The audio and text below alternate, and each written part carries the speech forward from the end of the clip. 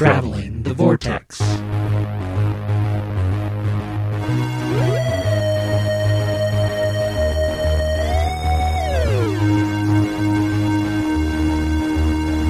We've joined Brigadier Alistair Gordon Lethbridge Stewart as he defends the greater UK and the Earth in episode 354.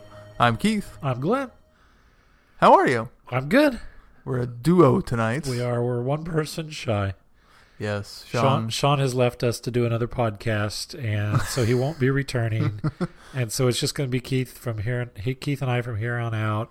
And we're just kidding. He's actually taking the week off because he's ill this week. So yeah, so he needed some much rest. He didn't want you guys to have to wait longer for this episode, so he said to power on without him. And so we will do our best. We'll do our best. We've done it before. Yes, we have. Not very often. It seems like it's been a really long time. The last time I can remember, I think we reviewed the War Doctor. I think so. Novel. Yeah. And I think that was when he was at Gallifrey. I think so. The last time he was at Gallifrey, which was like 2 years ago. Yeah. A couple of years. But we will soldier on. As we always do. How was your week? I was pretty good. I continued on with my 31 Days of Horror October Movie Challenge. Powering on? I'm trying to remember where I left off. Are you struggling with it, or are you still enjoying it? It's still enjoying it. Oh, well, I'm in the home stretch now. I've only got 2 more left. Where did I leave off? I did remake, right? Halloween, yes. So yeah. Creature Feature was the 23rd, and I chose Curse of the Swamp Creature. From 1966. It's horrible. Don't even bother.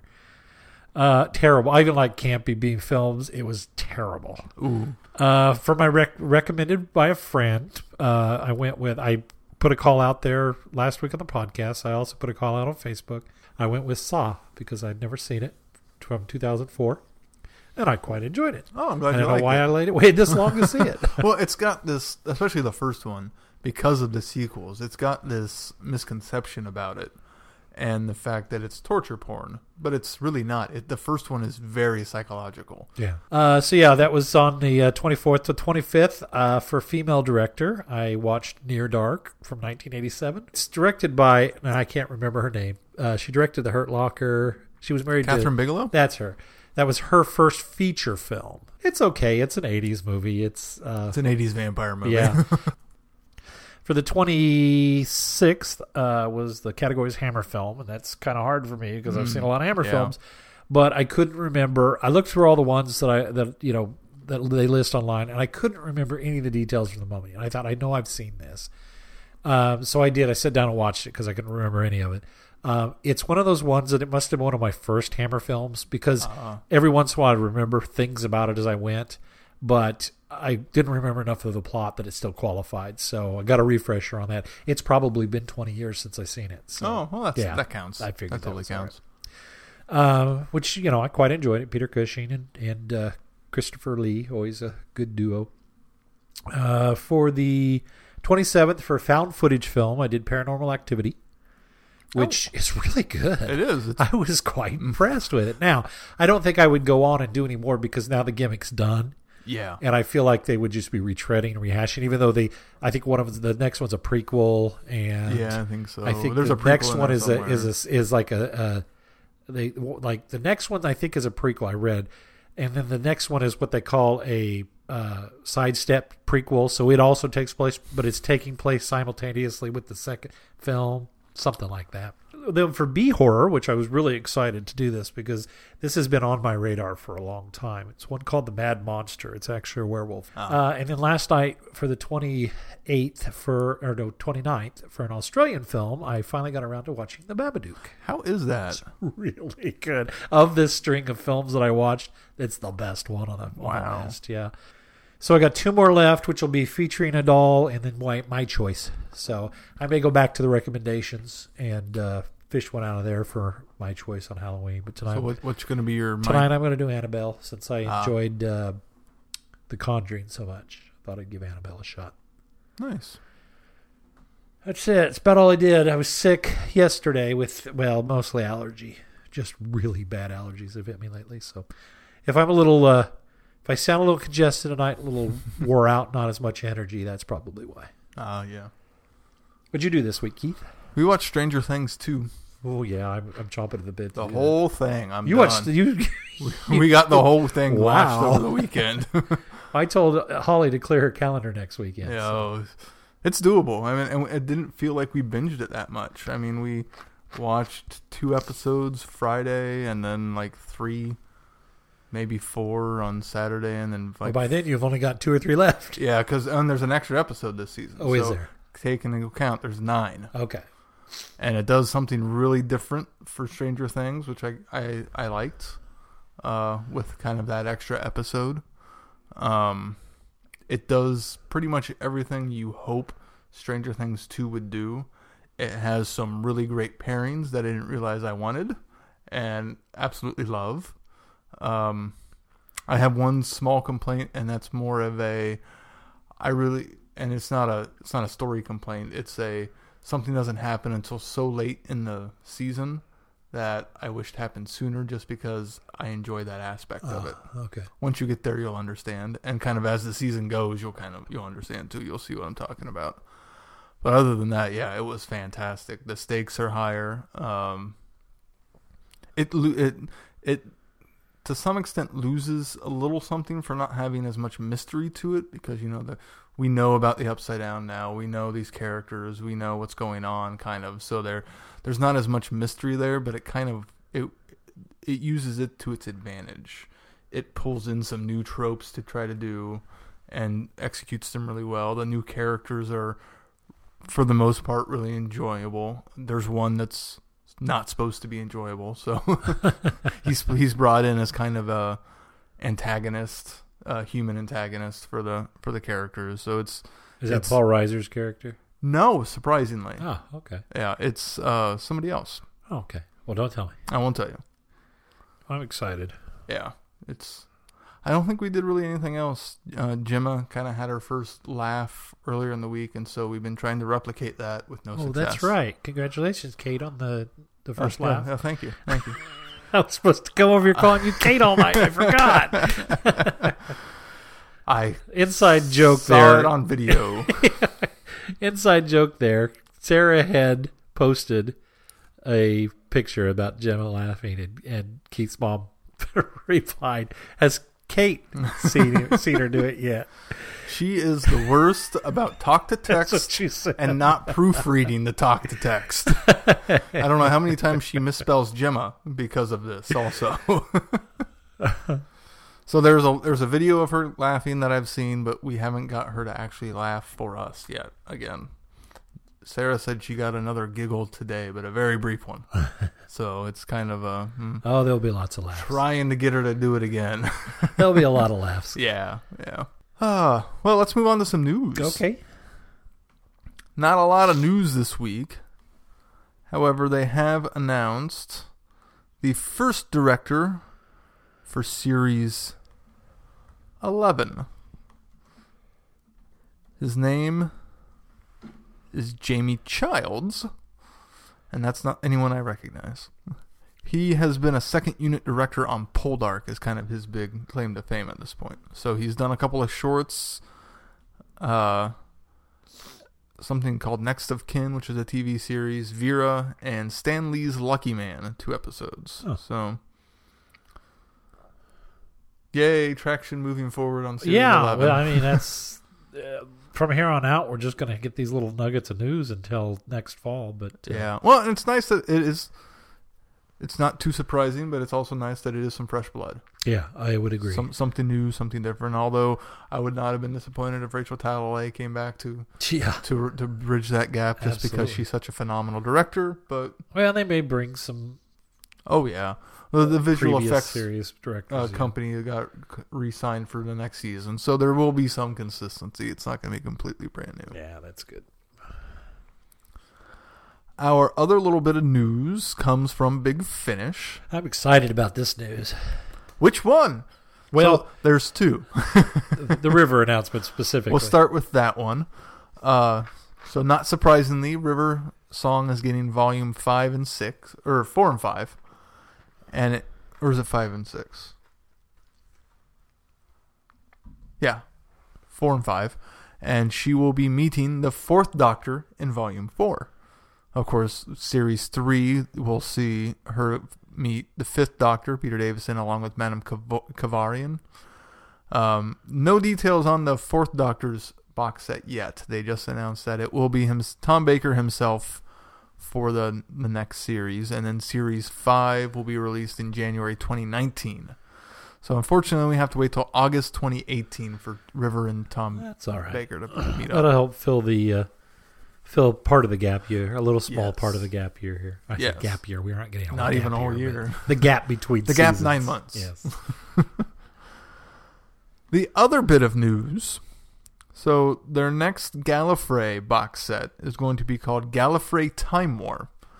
Unsure if that's going to be a whole new series going forward or just this one box set.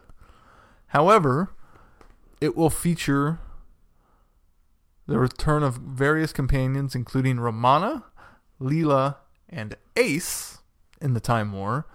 Also, the War Master, of course played by Derek Jacobi, and Irving Braxiatel, Oh, who we just learned a little bit about at Time Eddie Yeah. from Ben, who in the Virgin New Adventure series is the Doctor's brother. well, we knew that. We knew did. that from a story that we listened to, Yes. Big Finish, that alluded to his brother. Right. Yeah. So this is his Well, first I may be audio appearance. You know isn't what? it? I may be thinking that out. No, I don't believe it is, but I may be thinking that out of order because I went and listened to the Last Adventure, the Sixth Doctor's Last Adventure, and I think that's where Oh, is that where you learned comes it? from. I don't think we have tackled anything that has mentioned him. Now that I say that, Let's look at Irving Braxiatel real quick.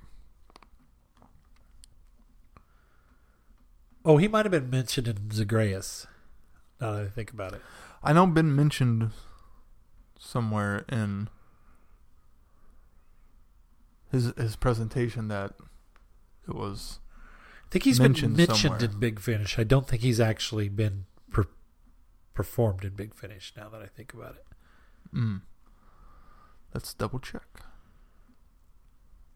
There was a webcast with him in it. There was at least a mention of him in Zagreus and in 100 Days of the Doctor. Okay. And then, of course, in Theater of War, the novel adaptation, Right. he will be in. That's And where he was introduced He's in the... been in a whole bunch of Bernice Summerfield stuff. yes. So nothing we've listened to, but... And, oh, he's been around since Series 1 of Gallifrey. Oh, okay. So that's where I know him from, because I listened to the first couple of that story, Okay. of that season. So,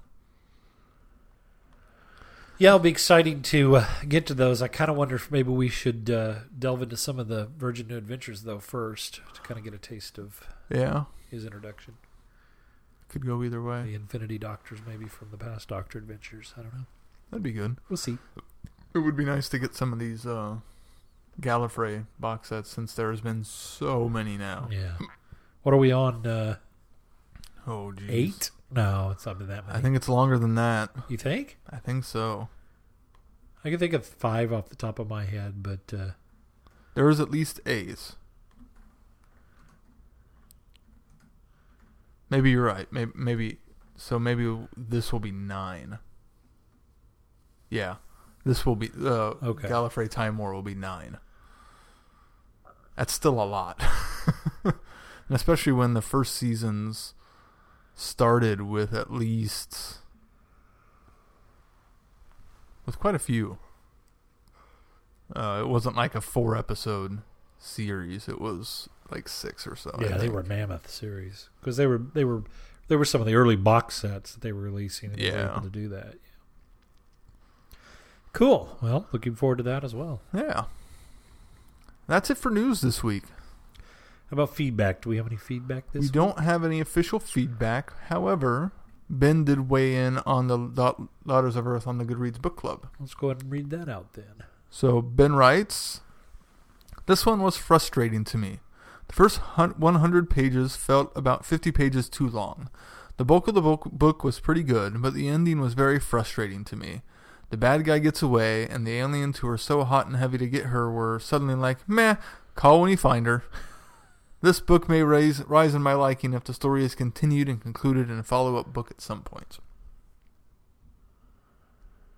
And of course, you can weigh in on the book discussion in the Goodreads Traveling the Vortex book club on, obviously, Goodreads. Yeah, if you've read this and you still haven't commented on there, it's not too late. The thread is still open, so you can still do that.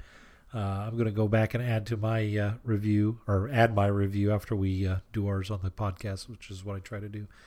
And make sure you join if you're not a member of the Traveling the Vortex book club.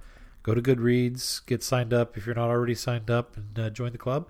And we pick a new book every month. The ladies over at the Five-ish Fangirls, Holly specifically, moderates that forum for us. So she takes care of that. Thank you again, Holly. Yeah, she does a great job. All right, well, should we do our review of Daughters of Earth? Well, let's start with the Two Brigadiers. Do we really need to? I don't know. It was released first. Yeah, well, I guess we should, since we've done them in release order. Because I was thinking we did. We talked about Ben's review, and I thought, we'll just go into Daughters of Earth because it doesn't really matter with the two, as long as we do the one short story after, because it does take place after. Oh, well, let's do it chronologically from the Briggs perspective and do Daughters of Earth first. Oh, okay, yeah. All right, so let's do Daughters of Earth first. We're mixing it up this week. Yeah. Give us control of the podcast, and we just do Sean's what we want. Whoa. Watch, we're going to make changes to the schedule, too, and he can't do anything about it. The Daughters of Earth. To celebrate Lethbridge Stewart's birthday, a romantic weekend is planned for him and Sally in a remote cottage in the Scottish Highlands. Unfortunately for Sally, freak weather causes her to crash her car.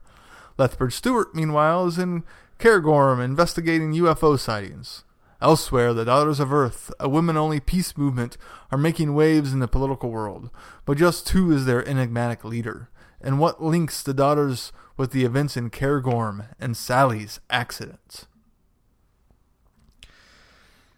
What'd you think, Keith? This one was a little underwhelming for me. I think it had some really great ideas in it, and some really great characters and characterizations, but it takes its time getting there, which isn't always a bad thing. Just in this instance, it could have gotten there a little bit quicker and had a little bit more meat on the bones, I think. It had great character development. It had great new characters, although I have a few issues with some of them. Mainly the fact that I had, especially in the very beginning until they started killing them off, I had trouble keeping track of who's who. Yeah. Well, especially since we have, is it a Trina and a... Yeah, Tilly and Trina, and I kept getting the girls mixed up in my head. Orca was pretty much the only one I could keep straight. I remember Orca and Carol. I could remember Carol because Carol the Canadian always put the C's together, so I do those. And it got a lot easier once they all got in one location. When they were spread out, I really struggled. Okay, where am I at with this person? What's going on? Agreed. I'm with you. I think that it takes too much time spinning its wheels trying to get the story going. I think that the thing that frustrated me the most, I think, about the book is there's not a lot going on. There's not a lot of action. It feels like, is it Sarah Growagan? Is that how we decided to say her name? I think so. Growagan. She seems to rely on the UFO occurrences to be kind of the excitement, the small climactic moments, and the action in it. Unfortunately, it feels kind of, well, first of all, it takes a long time to get to it because the first couple of times they try to see him, it doesn't come. Yeah. And then when they finally do start coming, it kind of feels like a retread over and over again. Anne gets nauseous, the glowing from the phosphorus stuff on Bishop and in his veins is because it's coursing through his body. Yeah. It just it seemed to get tiresome, like there was nothing really new happening each time. What I do like about the book is I think the characters are well explored. I think each of the characters, specifically our main crew, I think Anne, Bishop, Lethbridge Stewart, and Sally all get equal time and get a lot to do. A lot happens. Maybe Sally a little bit less as we get into the meat of it when she becomes one of the Daughters of Earth. But I think they all had a very good equal footing. I think the women in the house, other than being confused at times, but I agree with you, especially when they're all together, it's a little easier to track them. Yeah. I think each of the women are explored really well. I think the characters are developed well. Orca especially, Judith especially. Mm-hmm. And I think they're all written well. I think they're very different characters. The nice thing about them is none of them really are the same, even though they all kind of have this same pacifist-ish, mentality and attitude. There's variations of difference between them. Orca being the doctor, or the nearly doctor. The Spaniard, was that Maud? No, that was Trina. She has kind of that. She has that anarchist background. She has that, a little more rugged, militaristic type. Maud, who you could tell was an older, wiser woman that had Judith's ultimate trust, and then you also had Tilly, who unfortunately meets her untimely death a little early. That actually was the biggest surprise for me in it. When that happens, I was like, "Oh, I did not see that coming." Yeah, me too. And in fact, I wondered why she chose to do that at that time, because I thought that was awkward and a bit weird that Judith, who had seemed so calculated and formulaic and had a schedule, it seemed like an impulsive thing for Judith to do, which was out of character for her. However, in order to advance the plot, for Judith to find the things and find that she's actually the laird of the laird of the manor instead of her brother, that actually made sense then why we did it, why she wrote it that way at that point. And so I actually kind of appreciated it after it happened. Well, and that's the moment where, for me, everything at the house feels like it's no longer treading water. Yeah. It's moving. Everything's kind of kicked into gear and started moving forward. I would agree. And I'm really glad that she dropped enough hints about the mushrooms and the phosphorescence that we're dealing with the UFO, that I was able to link those in my head as to why Sally wasn't more her normal self and kind of just went along for the ride with all of this stuff. So that was, I thought, really well executed, of the very subtlety of, if you didn't pick that up, you could be like, well, why? And then you get that explanation. If you get to pick it up, it's a nice through line throughout the entire book. Yeah, it doesn't spoil anything. It doesn't, you don't go, well, that was like telegraphed. It actually kind of, it serves to further the plot of what's happening there, and rather than being, I figured that out a long time ago. Yeah. I like that when Judith sends Lethbridge Stewart away the first time when he comes looking for Sally, that he is affected by her whatever venom or whatever she put in him. I assume it must have been from the mushrooms, but I got the impression that was like something she naturally created. Well, that's what I guess what I'm saying is indirectly I think it's from the mushrooms, because she obviously benefited from the mushrooms, and I think that coursing through her veins must have created that. That's why I say I think it's and then the fact that she gave him the tea. And the fact that comes into play because later. I think that was to further, because I think the scratch was an instantaneous. Right. I'm going to make a command and you're going to obey it, and then the T is going to continue to reinforce it. And I think what I liked about it is that even though at first Lethbridge Stewart really seems to have been affected by it, I think eventually you could tell that he's kind of forcing through it, and he has a little more of a resolve over the influence. And so I like that about him, because it kind of spoke to his character as well. Well, and then the fact that it comes back into play when he goes back to the house and sneaks in, and she's able to kind of control him because of that pinprick still. Right. And then it takes it for a good detox for him to really get rid of it and get over it. And yeah, I liked all that stuff too. I thought the UFO, well, I'd say it felt kind of retreaded after a while, but I thought the initial explanation of what the UFO was doing to them, I sort of thought, and I thought it was misdirected, I sort of thought that the UFOs were connected to Daughters of Earth, and they are indirectly connected, but I thought they were in conjunction with each other. So to find out then later that they were actually trying to communicate, I thought, okay, that's kind of interesting. Yeah, and the fact that they're looking for Judith and wanting to take her back home because she's basically a prisoner zero. Yeah. Fugitive. I also really like the fact that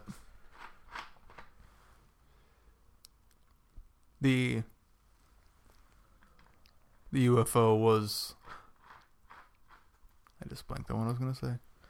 Well, it wasn't a malicious Yeah, it wasn't Yeah, it malicious. wasn't- I really yeah. liked. Yeah, I did like that aspect It was a bit a lot. benign. I think what I was a little concerned about was that the UFO was going to be a little bit Deus ex, how do you say it? Deus ex Machina. machina. That it was going to come in and solve things or fix it for yes. them. Ultimately, it was going to be the one that captured Judith, or it was going to be a little too overwhelming for Lethbridge Stewart's team, and they weren't going to be able to do anything. So they were going to come in and save the day. I was a little worried that she was going down that path. Fortunately, she didn't. But Yeah. although There is. I think one of the biggest missteps with the UFO, however, is there's a big convenience with it, where transplanting Anne to Yes. the village, and then in turn rescuing Carol and transplanting her to the yes, village. just to move Yeah. the plot forward. That Yeah. was the points where I was like, that's kind of a stretch. I for me. forgave it because I felt that it didn't middle along. I thought we were going to get to a point where we were going to have to go through Carol escaping and getting out of the house and figuring out how to get past the ladies and figuring out how to get to the village. And I sort of thought, you know what, that kind of took care of that. We didn't have to go through that. And so I was actually a little bit relieved that kind of worked out that way. So I'm torn on that aspect, because on one hand, I'm glad we didn't have to go through that, but on the other hand, I feel like they could have cut some of the getting up to kidnapping Carol out to fit that in. my point, though, is because we had already gone through all that, Yes. I was kind of grateful. But I agree, it would have been better to trim that towards the front. Because that would have also given us a little Yeah. bit more action near the end. I think it might have done a little more to develop Carol's character as well, because I think Carol remains this mystery, and you kind of suspect that there's something going on, especially since Lethbridge Stewart runs across her unknowing. It's all but said to us that it's Carol that snuck out of the room at the same time. Yeah. And so we're, going down that road. She's this mystery this whole time until it's finally revealed that she's working for the CIA. And, as Judith finds out in the documents that Trilly's got upstairs. And so And then the fact that she just winds up copying to it. yeah, to I think had it had Forever. that escape and maybe given her a little bit more to do, that might have developed her character even more. Because I quite enjoyed Carol, but it just felt like she was the one that was a little underserved. Yeah, I would agree. And to some extent, that early section when they're at the house, and it feels very much like it's, what are we going to do about the brig? What are we going to do about Sally? I mean, when they're all sitting around not really doing anything, I felt like that could have been better used to explore the daughters and kind of, because walking away from this book as an organization, I really Still don't know much about them. Yeah, exactly. I don't know what their main goal is, what their ideals are, other than pacifism. It just feels like that's kind of a missed opportunity to kind of to have some sort of message or some sort of stance in there that she could have done.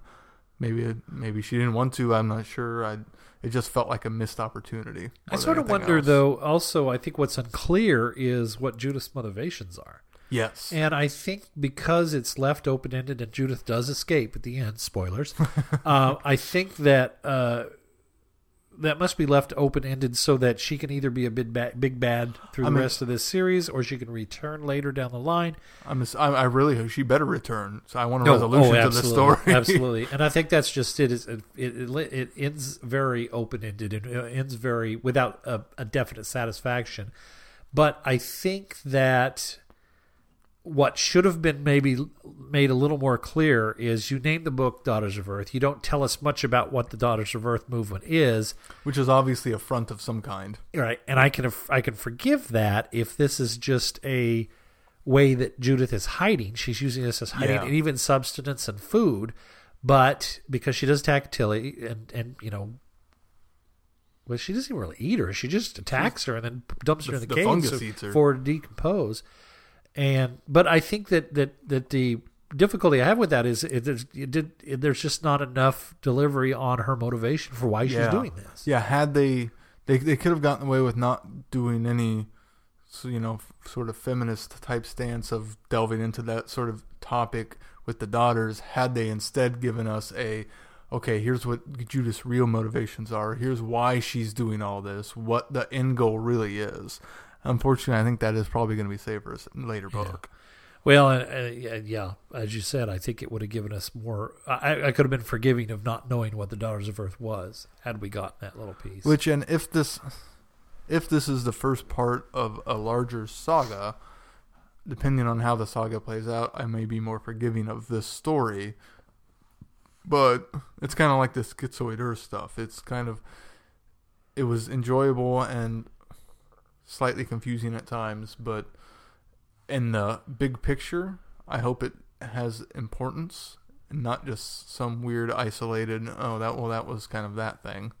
But there's really, I just got to have faith in Andy. Yeah. Another thing I really liked is how she was able to move all the relationships forward.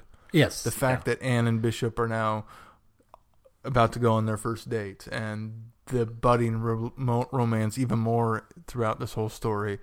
And then at the same time, the spiralization of the Brig and Sally. Yeah. And what's almost truly heartbreaking about it is the Brig's almost going the opposite direction that Sally is, because he's so worried about her through all this, and he's almost. So did you think so? Because I think there's a time there after he leaves the camp, realizes that Sally is gone. You can tell that there's some concern, and there he goes through a time of, I don't want to say a mourning period, but he goes through a dire concern period. But then it almost seems to wane a bit. Maybe that's because he moves into the next stage of their helplessness. There's nothing I can do about it because she hasn't turned up. Maybe that's where it goes with I think it. there's some of that, and I think some of the fungus plays a part of that. Oh, I certainly think that's true, yeah. So, because there were comments that Bishop made to Anne later in the book about how the Brig was handling all of missing Sally, that he seemed a lot like, or his like a heavy heart, his shoulders were more slumped. Yeah, that's right. Yeah. I forgot about that. If it's throughout this journey so far, from the very beginning to now of this relationship with Bishop, with Sally, for him it's taken this slow ramp up, and unfortunately for Sally it's taken a slow ramp down, and it's kind of heartbreaking to see that, and then the resolution of them actually breaking it off at the very end, I thought was very well executed, very well written. The other thing it does, without getting mired in depressed Anne, is it does have her continue to deal with the recent loss of her father as well, coping with it, and does a really good job. I agree with you on every point you just made about all of that being the really great part of the book. Unfortunately, now it makes it feel like that this was a vehicle for that. Well, and I think that then is a strike against it as well, because while all of that relationship development was done very well and I enjoyed it and thought that was great, unfortunately, because there's not a lot underneath there with the story supporting it, and now it sort of feels like that was just a vehicle to get us from there to there. To some extent, it does feel like a character novel, not a plot novel. Right. And so it depends on what you're looking for when you're approaching that sort of thing. If you're wanting the details of these characters and the growth of the characters, yes, this is a great example of it. If you want a great compressed story, this is not the book for you, unfortunately. I think my favorite character in it is Judith. I think she's written really well. She seems very manipulative. You don't quite know what her motivations are. It doesn't pay off because we still don't know what her motivations are. But I do like the fact that she was this mysterious woman that you don't know a lot about. The author continues to allude to this. She's not human, but she doesn't really come out and say it. She talks about the skin suit coming off one morning when she's waking up kind of flapping back and her having to fix it. Yeah. She talks about how wanting to remove it, but didn't have the time to put it back on. Wanting to be able to fly when she's trying to get back to the house quickly, but she knows that she wouldn't be able to get back into the suit soon enough. So I really like how she's kind of painted the character throughout the whole thing, and you really kind of get little glimpses of what she really might be. Well, I like how she starts off so calm, cool, and collected, and throughout the book slowly kind of spirals out of control. Well, even at certain times where you feel like she certainly is doing that spiral, but there are certain times where you feel like you almost feel like she might get a step ahead because she's always changing the plan. She's always thinking ahead. She's always figuring something else out to do. And so I appreciated that, but you all still see that fact that she realizes she's spiraling further out of control. And she goes from being that calm, cool, collected pacifist mode into a little bit, just a little bit more of a manic. Okay, what are we going to do here? Yeah, desperation. Yeah. So overall, I think it's a decent book. It's not bad by any means. I did enjoy the read. I think I wanted much more for the motivations, and I think that the substance of the story just isn't quite there with this one. But I agree, it advances those relationships, and so that gets marks for me as well. And I do have to agree a little bit with Ben that the ending is a little frustrating, and that's not the type of ending we're used to from these books either. Sure. So on one hand, it's good on you for doing something different. On the other hand, it's she got away. It's not the resolution we want. But yeah, I agree with what you said. It's a very well written, fairly well paced for the most part story that is a good installment, but not one of the higher marking Lethbridge Stewart novels. Very good. Well, shall we move on to The Cruel Oil? Let's do. I don't have a synopsis for this. I don't think the shorts usually do. I have one for The Two Brigadiers. Oh, you do? Okay.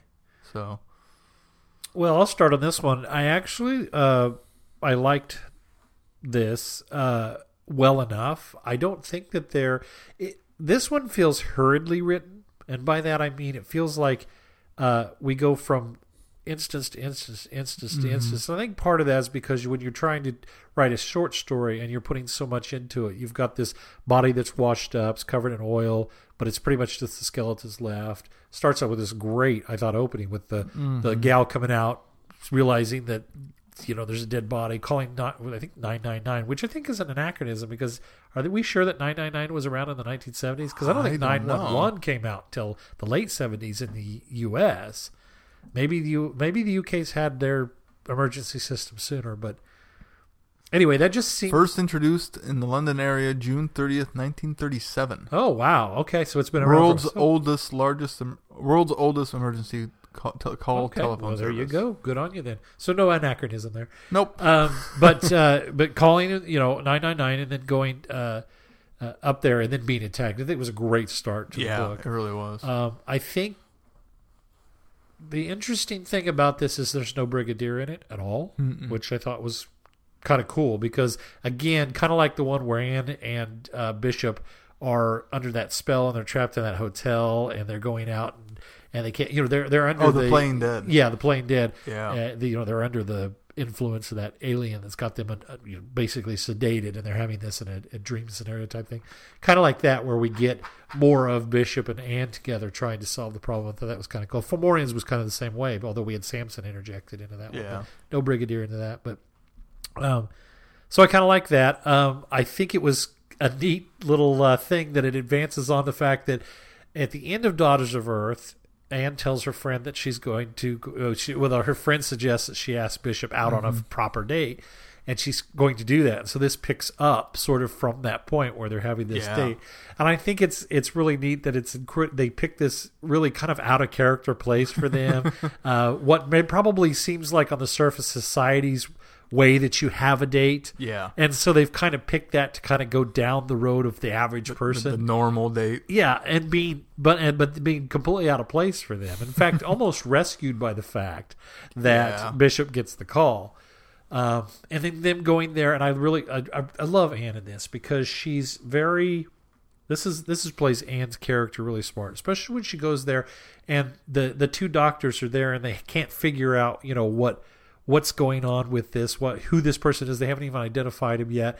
And she just launches into that investigative mode of, well, he's got, this piece of metal here from a surgery, and then his hand, and she completely, breaks it down. And I thought, oh, that is so good. Yeah. It's so And then the fact Travers. that the guy behind it all wasn't anticipating someone as smart as Anne showing up to do all this. I thought that was very clever as well. This story I thought was written so well that it's one of those shorts that you almost could flesh out into a full novel. I think that's why I feel like it was hurriedly written. Yeah. Because I really felt like there could have been a lot more to it. There are shades to what was series 3 of Lethbridge Stewart in this. A whole bunch. I think they're between, not Showstoppers, the one after that one. Well, Blood of Atlantis is Atlantis. very much in mind, especially with the oil rig. Yeah, and then the grandfather infestation. Yeah. There's a little bit of that in this also. That it just feels like there's so much rich ideas here that it could be really expounded on, and that's almost to its detriment because there are such good ideas that a short story can't fully convey those well enough. I would agree. Aside from setting it all on fire at the end. Yeah. I mean, which was a nice, exciting resolution. But yeah, I really enjoyed this story. Yeah, they did. It sank into the sea. That's right. Yeah. Well, because it was because of this gal, which I thought was kind of a neat little through thread too. The gal that's attacked at the very beginning of the story is actually the gal that kind of saves the day at the end because she does she retains at least some of her. I can't remember the girl's name. I read this most recently. It started with a B. Brittany? Becky? Becky? Maybe. Anyway, the girl having that connection, and Anne actually early on making that connection with her and kind of jostling, jogging something in her that allows her to do that. I just love how Anne is pretty much always one step ahead of this bad guy the entire time. Agreed. It's just so well slipping thought out. the note to Bishop so that he'll go get the equipment and see where she's gone. I like the idea of this entity that is trying to. You almost have to have a little bit of sympathy for it because there's obviously this underlying species or at least sentient species in the earth that he seems to be trying to help. He becomes a little bit megalomaniac about it ultimately. But you can kind of see his point of, bringing people here that don't have, a chance or much to take them over so that they can be, the host for these beings that they're coming up through the ground or that they're drilling up through from the earth that have been laying, dormant. You kind of have to sympathize with him a little bit. And in fact, I wasn't sure the author was going to push me enough to hate him so that I couldn't see Anne. I couldn't, because I kept seeing it coming. Because at the point, that Bishop's coming, knows that Anne's in trouble, you think, oh, they're coming. Are they going to just do a full out Silurians and blow it up, and not have to deal with them? Or are they going to find some peaceful? Is there going to be a peaceful resolution, or are we finally going to push to the point where I feel like, it's justified that they go in, and they do get to that point where I do feel it's justified. Although it's really not even the 5th Operational Corps that has to do it, because we do have the one gal that saves the day at the end that was attacked at the beginning and was taken over and playing host to this entity. Yeah, so it's almost the fact that the scientists get to take center stage throughout the entire thing and then almost save the day at the same time, even though I think it's Beth, actually, is her name. Beth is her name. You're exactly right. I looked it up. I thought you just remembered. It was Beth, yes. Yeah, but so it's, even though Beth kind of saves the day, it's not the military guys swooping in and saving everyone. It's kind of them resolving it themselves with a little bit of help to escape. Yeah, well, and Anne obviously plays a hand in that because she's the first one to be able to connect with Beth, because I don't think if she had connected with Beth would have done that on her own. So I think that credit still goes to Anne for that as well. Yeah, it was good. It was an enjoyable read. It was, like I say, I felt like it paced on a little too fast for me, but I think you hit the nail on the head. It feels like it probably could be stretched out into a larger book, and maybe I would have rather had that than have it in a short story form, but for what it is, it's quite enjoyable. One of the things I think they could have even fleshed out on more was this guy's plan. To some extent, it seemed like he was. It's like almost his humanity that kind of twists what this entity wants to do and makes it evil, whereas the entity is almost pure and wants to do good, where the humanity aspect and kind of twisted. I think that could have been really interesting to explore even more. I think that's what he was getting to. I would agree. All right, shall we do the 2 Brigadiers next? The 2 Brigadiers. It's 2001, and Brigadier Sir Alistair Lethbridge Stewart is feeling restless, his mind still on his recent adventure with the Doctor and Morgaine. But then there's a knock at the door, and a familiar face asks for his help in finding an old friend who has gone missing. So this is the two brigadiers in true Doctor Who fashion, not really being the two brigadiers. Yes.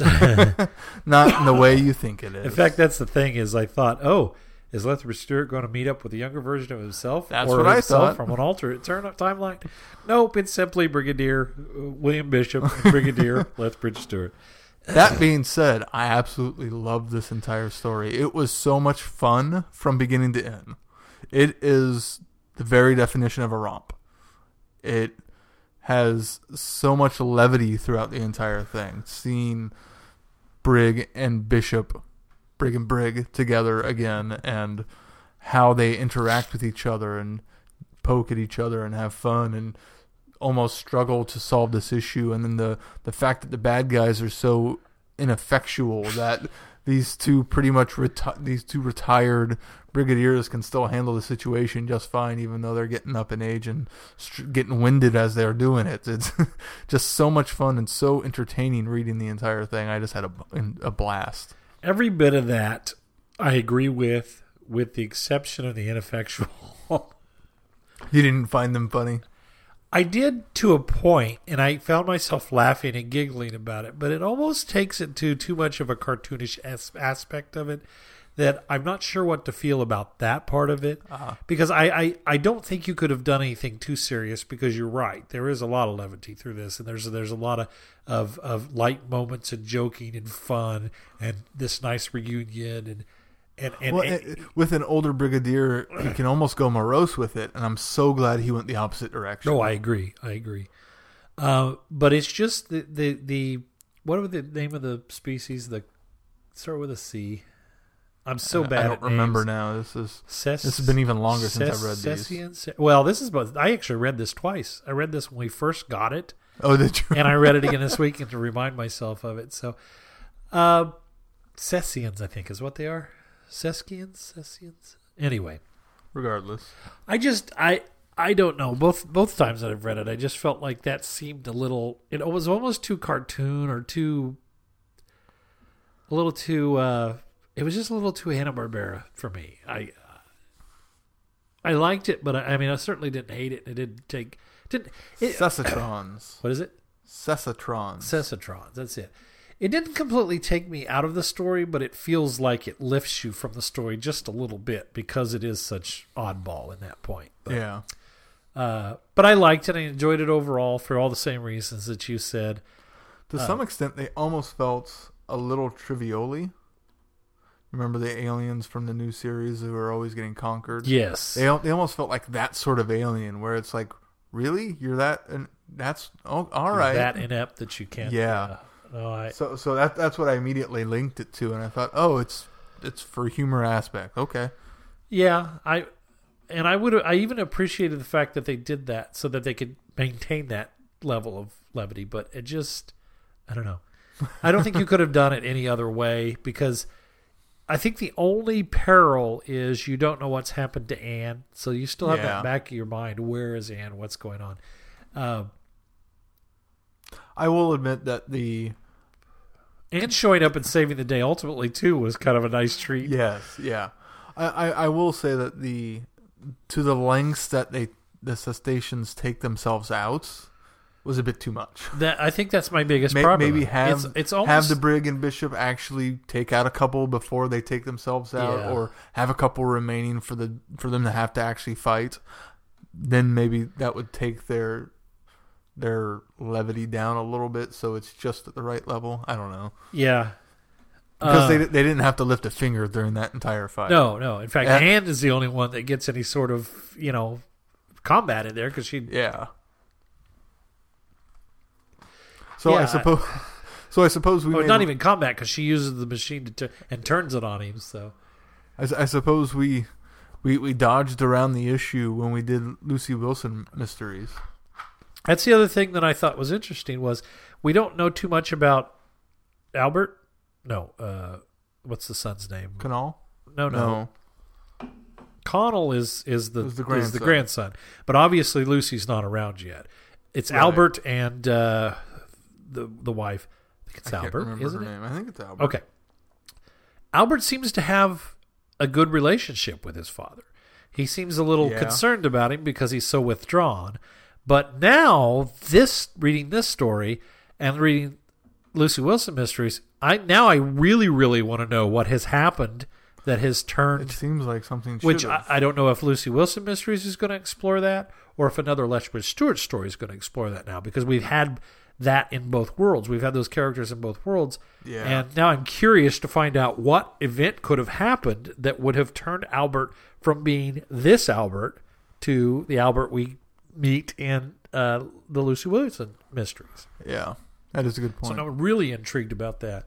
But obviously, the cool thing about it is Connell obviously had the same relationship with Alistair as Lucy has. And in Yeah. fact, I think that's why they connect so well in the book, and she's always wanting to talk to him so I think that's done. They've done a nice job of carrying that over. They've really done and developing those connecting characters. a lot of this to that, especially since it's set so far in the future. Yeah. And I had forgotten until I read it this time that this has happened almost. This has obviously happened before Invasion of the Bane, but it's happened near after, Right on the heels of Battlefield. So Yeah. I didn't realize that the first time I read it. I didn't catch that until I read it this Oh, time. yeah, I was like, yeah. oh, okay. Well, this places that certainly here. Because there's quite a gap there. Yeah. And it's nice that I like the fact that we find out that Anne and Bishop get married and Yeah. have a life together. And I think the go on unfortunate missions. thing, and we talked a little bit about this with Andy, but I think the unfortunate thing about that is that you always know that Anne's going to survive. You always know that Bishop's going to that's survive. To a point, Samson's going to survive because I think he's even mentioned in the Lucy Wilson Mysteries, wasn't he? I don't remember his reference.